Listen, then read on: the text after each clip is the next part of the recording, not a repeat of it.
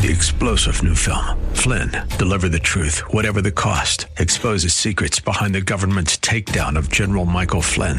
Flynn knew what the intel world had been up to. He ordered the first audit of the use of contractors. This set off alarm bells. He told the truth. He was the most dangerous person for Donald Trump to hire. They had to get rid of Flynn.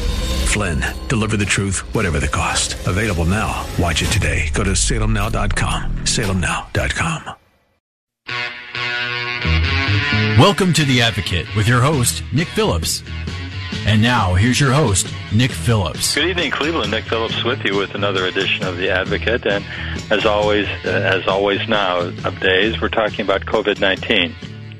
Joining us again is a returning guest, Kevin Brennan from the Cuyahoga County Board of Health. Kevin, thank you for joining us. Sure, Nick. Thanks again for having me. Well, you're a popular person now as we're dealing with COVID. I don't know about anyone else, but I think about COVID how many hundreds of times a day. And I know that's your full-time job, so you're always thinking of it. I always want to mention that we're recording this, and we're recording this on a Wednesday. This is Wednesday, the 29th of July, and this will be broadcast on Sunday, the 2nd of August. And I want to point that out because so many things happen so quickly sometimes. Now, whatever we're talking about tonight may have changed by the time we get to Sunday when we play this. So I appreciate everyone's understanding in how we're doing this. But, Kevin, the Board of Health, how's the Board of Health doing these days? Well, as you can imagine, we're very busy. I think between contact tracing and trying to help schools prepare for opening, we certainly have our hands full. With contact tracing, last time we talked about some difficulties with some people not being quite forthcoming in sort of sharing where they've been and who they've been in contact with. Has that been changing or improving for the better good of the whole community? I'd say probably in the last couple of weeks we're starting to get a little more cooperation than we were previously, and I think it's just because, people are... I think, as we talked about, some of our lack of cooperation primarily was coming from the younger age groups, and I think that now they're getting the understanding of kind of where we are and what their position is in this. And I think a lot of them, are probably being influenced by people, whether they're their friends or their family, just maybe speaking to them about trying to do the right thing. And I know as a young person, it's difficult, right? You have a lot of things you're trying to accomplish. We all felt invincible when we're young, right? I think the pandemic is serving to provide perspective. And, just as anyone would at a young age, right? In your 20s, you have a lot to learn. And I think this is just part of the process of trying to possibly get that age group to be a little more civic-minded and a little more forthcoming with the information for the benefit of everybody. Is there some amount of anonymity to the reporting? Like if I were called and I was asked, who have I been seeing or in contact with over the last several days at least, and I gave you some names, how is that information used? Do you call up the people I give names to and said, Nick Phillips turned your name into me? Do you get into that kind of situation, or is there some anonymity involved? Well, sometimes, depending on who the person is, they will say, why don't you give me a little bit of time? I'll call these 3 or 4 people that we're talking about. I'll let them know that you're going to call, and so that way they're not surprised, right? Some people are very cooperative in doing that and very willing to do that. That's a good idea. It is. It really helps take the edge off of it because, we don't want to really cold call anybody. But, again, we're trying to do the best we can in terms of time. So if it becomes an issue of time, sometimes we will certainly just move ahead and call people. But, anytime that we can get a person who's a case, lab-confirmed case that we're interviewing that's, willing to help us better contact their contacts, so to speak, we really appreciate that help.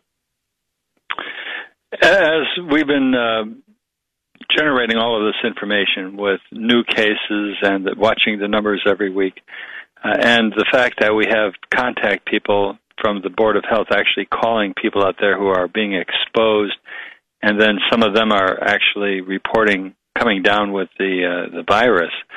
Are we able to draw any conclusions as far as how is this being spread now? I know a big concern is the asymptomatic spread, but then again, people are spreading it who have symptoms. Do we have an idea of where most of the spread is coming from the invisible, asymptomatic people, or is it coming from people who are known to have it? That's still something that we don't fully know, Nick. I think that's an epidemiological piece that is yet to come. I think as we as health departments, both at the city, county, and state level, are trying to just stay on the treadmill, and keep up with the response, I think that type of analysis will probably come a little bit later. We don't have a clear picture of that at the moment. What we will say is that in terms of transmission, what we really are able to capture through a lot of our contact tracing is that it's an accumulation of a lot of small events, right? It's people still going to like graduation parties, birthday parties, weddings, funerals, card parties, watching movies together, just doing things in groups where they may not be taking all the precautions necessary. Primarily among them seem to be the wearing of masks. So that's why we really just daily, we keep just spreading that message of really wanting people to wear masks. Because we're seeing the case counts that we're interviewing, or the people that we're interviewing and the counts that we're reaching, we're just seeing this be an accumulation of a lot of little events. So we don't really have a big, necessarily sentinel event, where we're seeing, hundreds of people get sick at a time. It's more handfuls of people. But again, to your earlier question, I think there are a lot of things that we would love to know about the virus, but I feel like there's just not enough time or capacity right now, or resources to kind of sit down and do that analysis. So we're just trying to run with what we can to keep up with the contact tracing and do our best to keep the ill people separated from those who haven't been exposed yet. Does the Board of Health need more staff, more funding? At this point, we don't, because the state's been very cooperative. I don't know if the listeners are aware, but the state government and the state health department have been very cooperative in trying to help all health departments across the state of Ohio with contact tracing.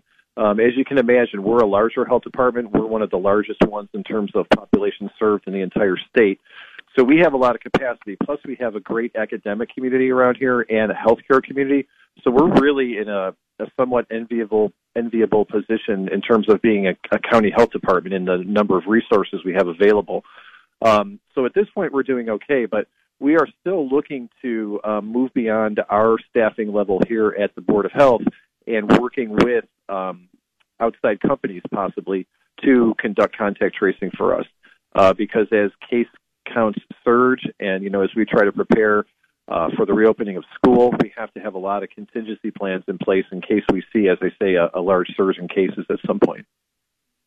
Well, ultimately, as maybe more people get on board and more capabilities of the Board of Health come on board, I think it'd be nice to see sort of a pie chart showing us how the distribution is going or what's causing the infections, like most of them with contact people. I think what frightens most people is the whole concept of there being asymptomatic spread, and we just don't know. We end up with a lot of suspicion toward a lot of people that we don't know and try to hang around with the trusted friends we have who are also watching themselves and not going to these large gatherings. But one thing you and I talked about in an earlier phone call was the concept of how much contact do you have to have before you actually come down with symptoms of the disease. And we talked in terms of maybe there's sort of a mathematical type formula we can visualize where we have X as a factor for time of exposure, and then a Y might be the number of times we're being exposed to it. When you say cumulative effect you mentioned earlier, does the time of exposure and the multiple times of being close to the virus, do those play hand in hand as to who's going to actually come down with it? Well, certainly the accepted guideline from the CDC has been, in just maybe, we talk about this maybe in a conversational setting. Maybe you and I are sitting down somewhere and having a talk. If we're within 6 feet or less of each other for 10 minutes or more and we're not wearing facial coverings, then we certainly run a risk. I think, though, it depends. You could have a lot of brief encounters with people and increase your chances. So what I mean by that is, say that you go to a funeral, right, and you're just greeting people and you're all grieving together and you're hugging people, you're touching people's hands, you're kissing people, whatever you're doing, If you do that for 30 seconds... Sounds so dangerous now, by the way. Go ahead. Exactly. Or in a wedding at a receiving line, or or a graduation party. Any of these instances where you typically would hug or kiss people or greet people more warmly, or even a handshake. So if you do that repeatedly, maybe 30 seconds at a time, but you're doing it 20, 30, 40 times over, then obviously, your risk increases. So I think that 10 minutes and 6 foot rule is kind of a general guidance, but we have to use common sense. I think we're seeing some of this with high school sports as well. We're seeing, concerns with contact sports, those being primarily basketball, football, and then I think later in the season would be wrestling. So we certainly, have concerns about people physically contacting each other. So I think that's a story that's going to unfold, more likely before schools open. There will be probably some sort of determination as to whether they'll permit practices, they'll suspend practices, they'll permit games. I think that all remains to be seen. But to your point, exposure time and contact points, they all vary based on the type of activity that you're engaging in. Well, we all have to be aware of that. We're going to take a short break. We're talking to Kevin Brennan from the Cuyahoga County Board of Health. We're going to be back talking about what else? COVID-19 here in Cleveland. Don't go away. We'll be right back. You're listening to Nick Phillips here on WHK.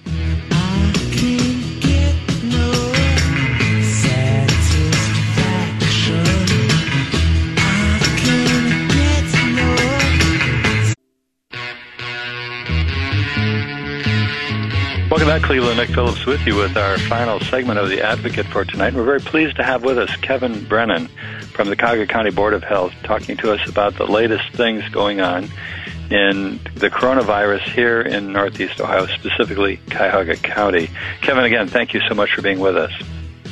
Sure. Thanks for taking the time, Nick. We always appreciate the opportunity to let people know what's going on here, particularly in a pandemic time.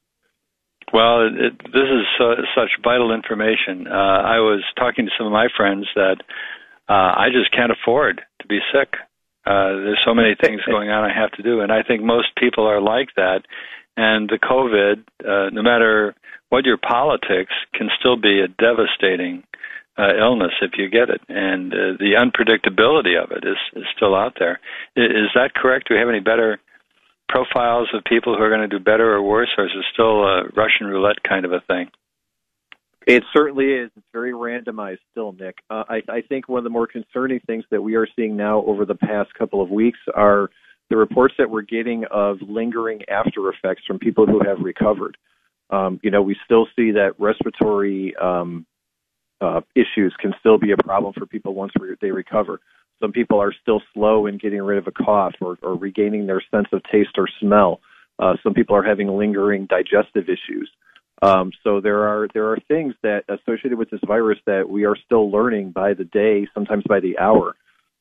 So it's just very confounding for us at a public health level, because while this is very similar to other communicable diseases that we see, it's also got its own unique traits, that some of which I'm sure we still haven't seen yet.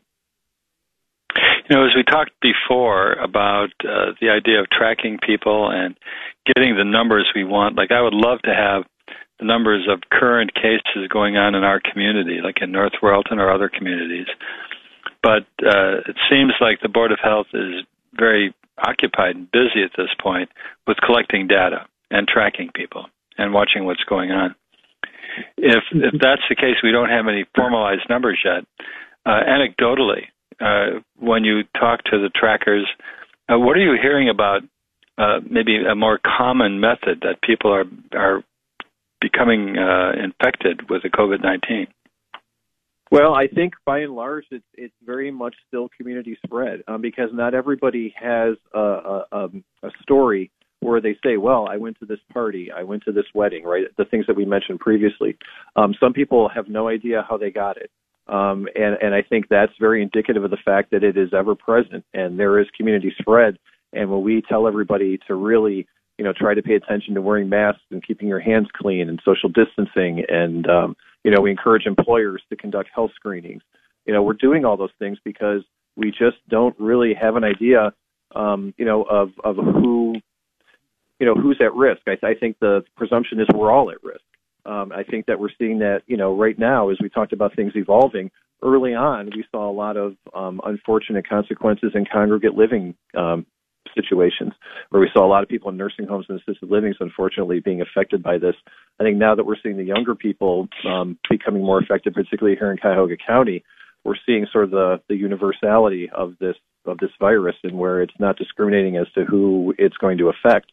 So that's why even, if younger people are more robust and they're able to recover, even if they do contract the illness, those things I just mentioned about the lingering effects, those are still very troubling for us, I think, both for clinicians and for us from a public health standpoint.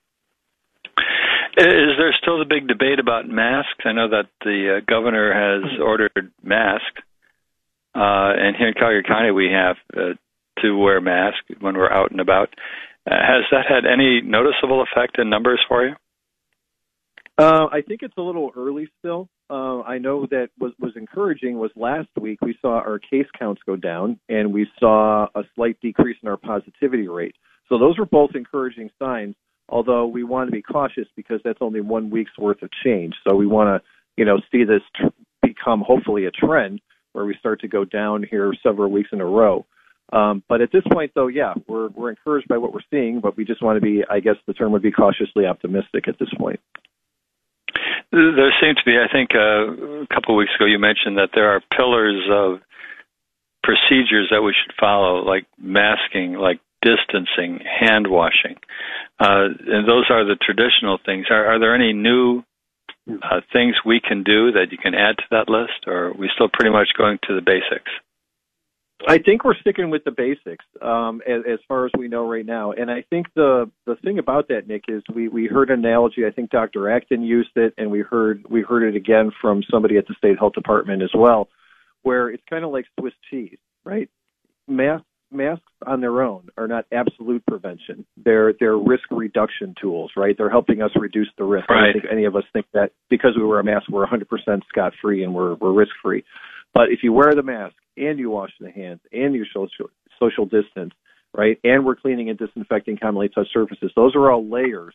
So any holes in the Swiss cheese hopefully get covered up by the next layer that we apply. So, and I think as we said, I think when you asked me this maybe previously in a different setting, these things that we're advocating for are called non-pharmaceutical interventions. In the absence of a vaccine or any type of antiviral, these are the best measures that we can take right now. So if you hear anybody refer to NPIs or non-pharmaceutical interventions, what they're talking about are these 5 tenets of the masking and the social distancing and the other pieces. Gotcha. Hey, have to address the question of schools. We're at the end of July, and schools, and whether we're opening schools, and whether children are going to wear masks, and whether they're going to be safe. Do we have any basic guidelines from the Cuyahoga County Board of Health or from the Ohio Department of Health? Or are we still sort of waiting for that at this stage? I think we're waiting, and I think some of this is we want to some degree, have schools come to their own decision, but we are certainly here to help them and guide them. I think that's the governor's intent when he was speaking about schools, is he wants us to certainly be in an advisory capacity, but have them kind of guide their own decision-making process as much as possible. But as we sit here today on the day that we're having this conversation, Nick, 2 interesting developments. The Ohio Education Association has a statement that they issued today, which says that they feel that schools and campuses should only reopen for in-person instruction when conditions are met that ensure safety of students, educators, and everyone else. So their recommendation now is they don't feel we're at that point. They're recommending remote learning to open the academic school year. And then additionally, we saw the Ohio High School Athletic Association put out a statement where they're suspending all school scrimmages for fall sports. So that would include football, soccer, and field hockey. So things are starting to go, a little bit differently now as we're getting closer. So I think as we're, 2 to 3 weeks away from the opening of school, I think you're going to continue to see developments that probably lead us to more remote learning environments than not. From your experience, from what you've been seeing as far as how we've been doing the last several months here, I know that there's a lot of politicalization about who's going to do what and who's going to comply with what orders. And there seems to be a reaction and hostility toward having to be ordered to do something. But if you put the information out as a best practice based on scientific information, are we getting any more cooperation? And do we have any uniform agreements to, like, what are the best practices for opening a school yet? Well, everything's guidance-based at this point in Ohio because, the Ohio Department of Education and the Ohio Department of Health did put out recommendations for schools. I think the state, I don't know if they'll be putting out anything further before the beginning of school, but I think they're trying to let this play out. So when we talk about politics, there are people that are on one side and, they're just going to kind of plant their flag in the ground, so to speak, and this is the direction they're going to go. I think from public health, we're trying to just appeal to science, research, education, data, right? So we're trying to really make the best decision we can, not based on any sort of opinion or a feeling of, a resentment towards telling anybody what to do. We're trying to give them the best information we can from a scientific and a data standpoint. So, and when it comes to people being told what to do, I mean, that's sort of a function of our government, right? I mean, we have seatbelt laws. We all have to pay our taxes. We have smoke-free Ohio here in Ohio. Now, I wouldn't say that any of those things necessarily happened without some resistance, but we also see the agreement that those are the best things to do to protect us all as a community and as a society. I agree. And I think that's where we're going with this, right? We're using science and research and data to tell you that we think masks are the best defense you have right now, along with those other things we mentioned. And then when a vaccine makes itself available, right, the dynamic will switch a little bit. But for now, we're doing the best we can, and we're making the best recommendation we can based on the science that we know to be true. Well, on that, we're going to have to say until next time, Kevin Brennan from the Cuyahoga County Board of Health, thank you so much. And in a couple of weeks, we'll have you back on and give us another update. Hopefully, some really encouraging news. Let's be optimistic. Thank you, Kevin. Yes. Sure, Nick. Thank you. You're welcome. We're going to take a short break. We'll be back after these words. You're listening to Nick Phillips here on WHK, The Advocate. We'll be right back.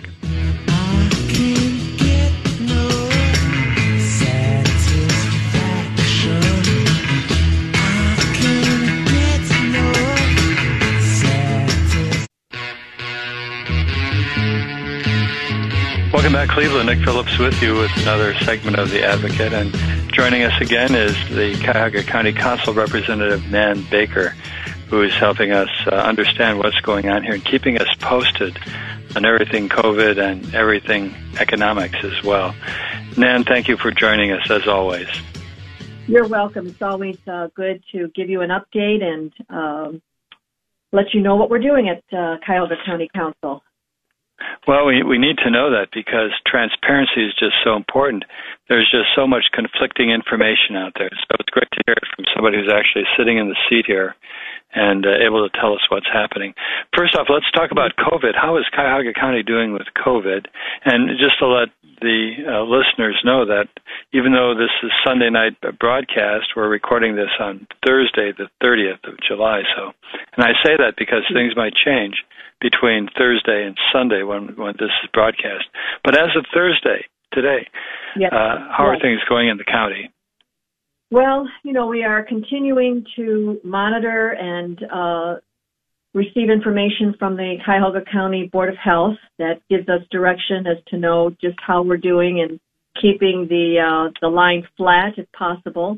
Of course, everyone knows that masks are mandated when you go into public spaces. So that is no longer a county initiative. That is a state initiative. We're up to about 12,000 confirmed cases, 465 deaths since we've had this threat come into our lives. We're constantly working on making sure that those that have been feeling any symptoms have the ability to be tested. We certainly are doing many things on the front to keep people safe. We just recently approved $15 million along with a second phase of $15 million that is being paid for by the CARES Act through federal funding to make sure that every county building is safe. And the deadline for having that done is the end of December of this year. So we are rapidly working to make sure that the Justice Center or our administration building or any county building that you should walk into, you will have a touchless type of buttons that take you through the elevator or open a door or make entrances 6 feet apart when you're seated, and lots of different things that we have been proposed and just yesterday gave approval to. We also got an update on the damage that was that took place during the riots that we all saw and unfortunately witnessed mostly on TV. And unfortunately, there were 103 different businesses now that have been applying for relief. And that number grew from the last time I talked to you to almost 6 million.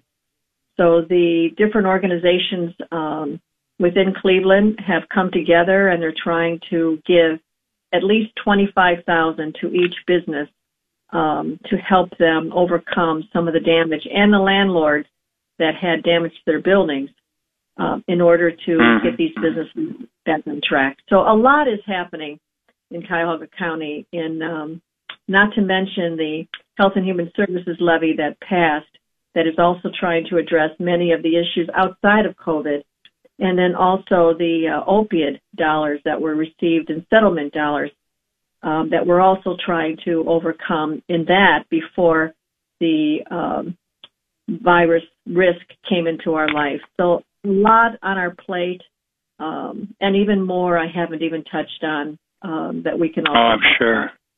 I'm sure. Well, I have a couple of questions based on just the update you've given us thus far. We talk about 12,000 cases. Do you get information that would let you know about how many active cases we have here in the county?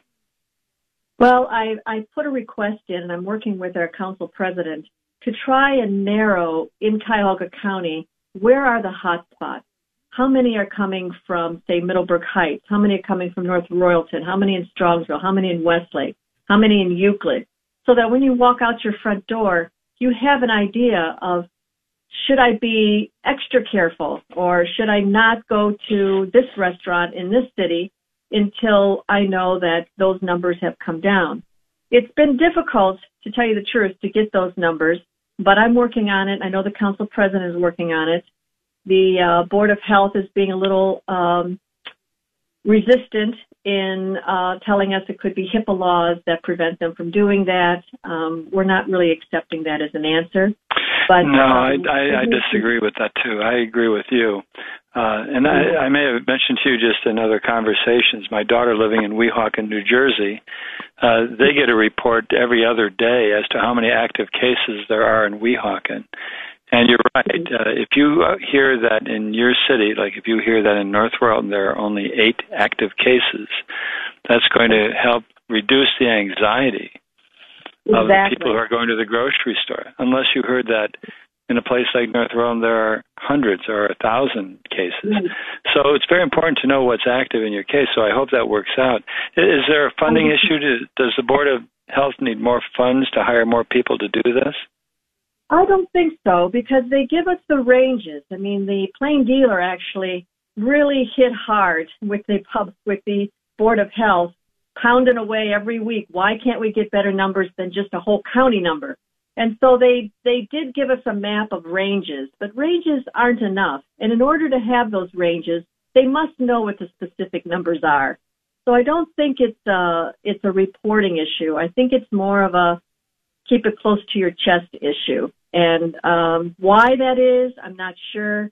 It's been about a month since I've asked, and I've asked for a couple of updates, and I've been told that we're working through it, and be patient, and okay. You know, I want to work within the people that are there. But it comes a point where how long are you going to wait? If the numbers are increasing, we want to know where. And I think that's only fair for the people who are working hard in this county, that are doing what they need to do faithfully, that they have the right information before they walk out their door to know, like you say, If I've got an increase in Westlake, I want to know that.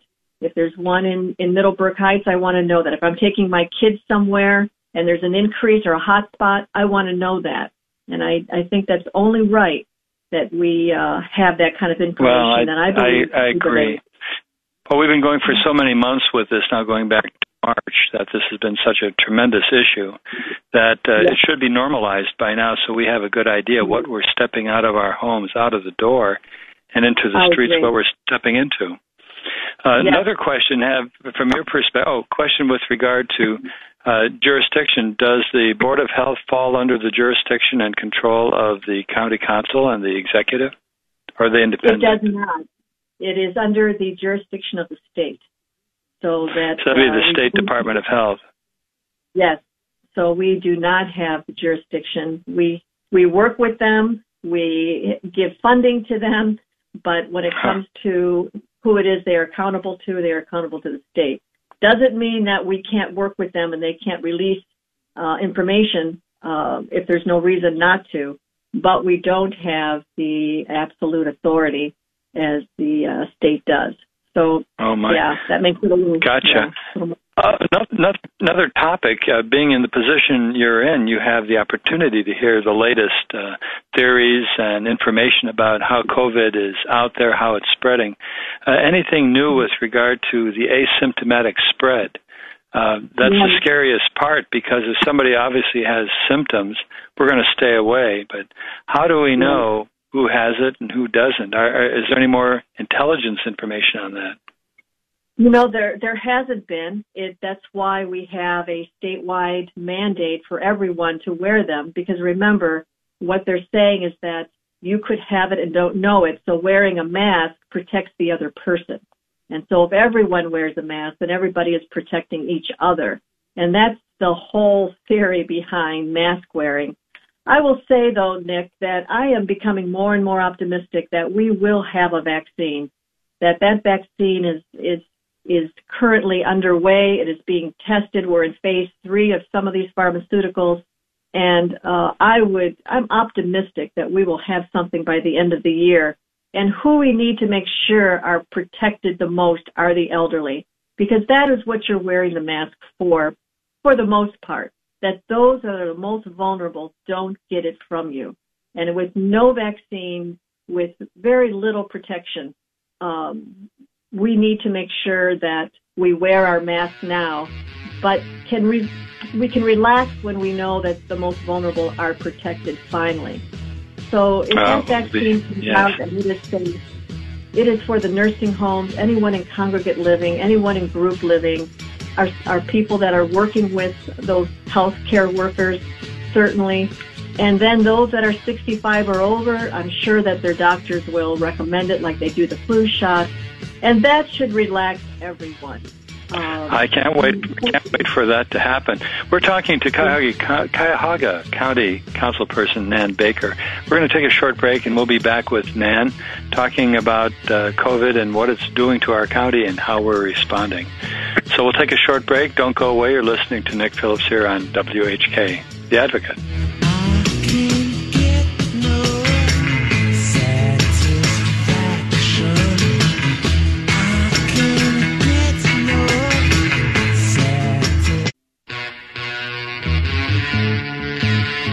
Welcome back, Cleveland. Nick Phillips with you with our final segment of The Advocate for tonight. And we're talking to Cuyahoga County Councilperson Nan Baker. We're talking about what's going on here in Cuyahoga County with not only the COVID disease, but also the effects of the COVID pandemic and what it's doing to us here. Nan, as always, thank you for joining us. Absolutely. It's always a pleasure to be here and try to keep everyone updated as to what we're doing in Cuyahoga County. Well, like we were saying, it's so important for this transparency, and you add to the transparency when you can candidly tell us what is going on. Question, during the last segment, we mentioned about doing business with, not doing business, but trying to help the 103 businesses that were damaged during the riots. And it brings me to the topic of the riots. The riots started out as peaceful demonstrations with people exercising their First Amendment rights. and then something happened. Something happened where people started destroying property and putting other people at risk and those kinds of things. And there's that transition of this demonstration going from being peaceful to apparently being organized for damage. At the county council level, have you heard any explanation as to who's behind the damage? Who comes to a peaceful protest with rocks and bricks and things? Yes, we have any answer for that? Well, everything is we're waiting to hear like everyone else, but we're getting it first. We did ask the sheriff if he had an update. We just had a public safety committee meeting on Tuesday afternoon, and he said that they're still working on it. They can't give us really much more of an update than what we've already heard. He, at his last update to us, said that what he felt the police did in order to hold the Justice Center from being broken into and set on fire, which were the threats at the time, felt that he did the responsible thing to keep those rioters from penetrating the buildings. That's the last we heard. He sticks by that story, and he said they're investigating and should have a report to us within the next 2 weeks. So we are pressing. That's good. Them. Yes. Well, what I would expect, because I heard in the media that there were over 100 people arrested for doing damage to buildings and other properties. And I was wondering whether or not you're going to hear the results of the interrogations of those 100 people. This is sort of like war or combat where you're arresting people. They are under arrest. They're in an interrogation room and asked to find out who organized the organized part of it, who organized the part for the damage, who brought stones and weapons and that kind of thing, and to try to piece together some type of understanding of whether or not this is organized damage, organized civil disobedience. Anyway, if you hear that, I look forward to hearing what that's about. But another question that's coming up as we're approaching. Oh, go ahead. No, I'm sorry. I was just going to say that Mike Gallagher, who is the chair of the Public Safety Committee, is pushing pretty hard to our sheriff and police chief to have what's called a safety reform training program so that our officers could perhaps learn better practices of what happens so that we could de-escalate sometimes when things outbreak, when perhaps we could have found and had better ways of de-escalating certain situations would be, to our benefit so that we don't see perhaps a riot erupt. So learning better skills, understanding different cultures, maybe understanding, what's going on that perhaps brought it to that level is something that he would like to see Cuyahoga County and other cities in Cuyahoga County participate in. And I wanted to bring that to your attention, that is also good. being discussed. Well, sure. I think that's fine. My point, though, is if there are people who show up at these peaceful demonstrations with the premeditated intent of turning it violent and working from within the crowd to do that, no matter how nice law enforcement can be and how patient and self-restrained they can be, the people with the mission to disrupt and cause damage are going to do that anyway. And I was wondering if we have any, do we know them? Yeah, you are preaching to the choir, because I am one member of that public safety committee that said we have to make sure that we don't put our police officers at risk, that we have to make sure that we understand there are evil people out there. When you get that 911 call and they're holding hostages, or they're in a school, or they're somewhere where they are already escalated, that we don't take the benefit of the doubt away from that police officer, that his training isn't compromised by being worried about whether he's doing the political correct thing and put himself in danger and others in danger. So, yes, I think there's a fine line there that we need to make sure that we protect our police officers and those they're trying to serve and protect when they go into these high, elevated situations where people's lives are in danger. So, yes, you have a voice, that has said that also. Oh, very good, very good. Well, keep us posted on that again when we have you on again. The next topic, though, in the last several minutes here, we're coming close to the opening of schools. And from the county perspective, how's that shaping up? Do you think it's going to happen, or are we still surging to the point where we can't do it? Well, I think the whole idea of the county executive mandating masks, and then, of course, the state mandating masks, is to try and get ahead of it before it does surge. Right now, we are seeing some increasing in cases, but it's not to a surge where it is overwhelmingly concerning. So I think that the impact of everyone being extra careful and watching their distancing and making sure that they wear a mask in public is why we're doing it, so that we can allow for either a flattening of the curve or even a downturn of the curve, so that our kids may be safer going to school. It's really not our call. It's the call of the superintendents of the schools. The state has given them the authority to make the decision for what works in their cities. So the county doesn't have a whole lot to do with that decision-making process. Are there county programs that would be impacted with students, young people spiking up in the COVID-19 cases if schools reopened and it started to get out of control quickly? Well, of course, the first that would be impacted is our health, our hospitals, our doctors' offices, our perhaps, ERs.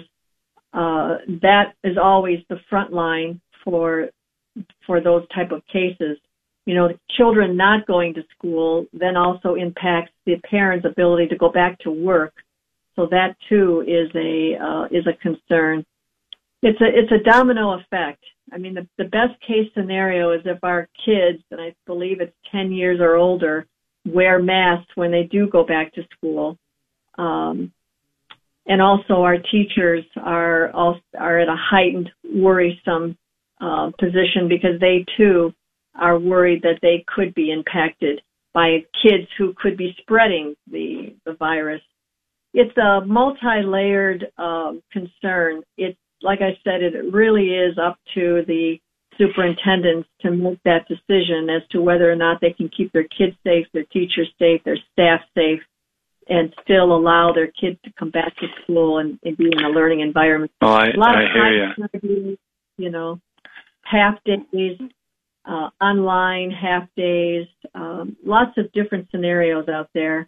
And that's too, Nick, where I think that if we knew per city how our cities are doing, that could also assist our individual superintendents and their school districts to know that Middlebrook Heights maybe has only a few cases, and Westlake has only a few cases. So it takes the fear down. But if North Royalton or Strongsville are getting increased cases, then maybe those superintendents may make a different decision. So it's well, that's true. Well, let's hope that comes about, because the mayors of each city is responsible for the safety of all of its residents, and having that information, maybe they could each appoint a point of contact to work with the information and give that information that would be confidence building to everyone. But anyway, thank you, Nan Baker, for joining us. We'll have you on again to give us another update what's going on with COVID-19 in the county. Thank you. And thank you for listening tonight. You're welcome. Thank you so much, Nan. And thank you for listening. We'll be back next week, same time, same station. So between now and then, have a great week. Good night. And I sat and watched the Zanzibar sunset, sat and drank my fresh mint tea, with nothing to do until morning.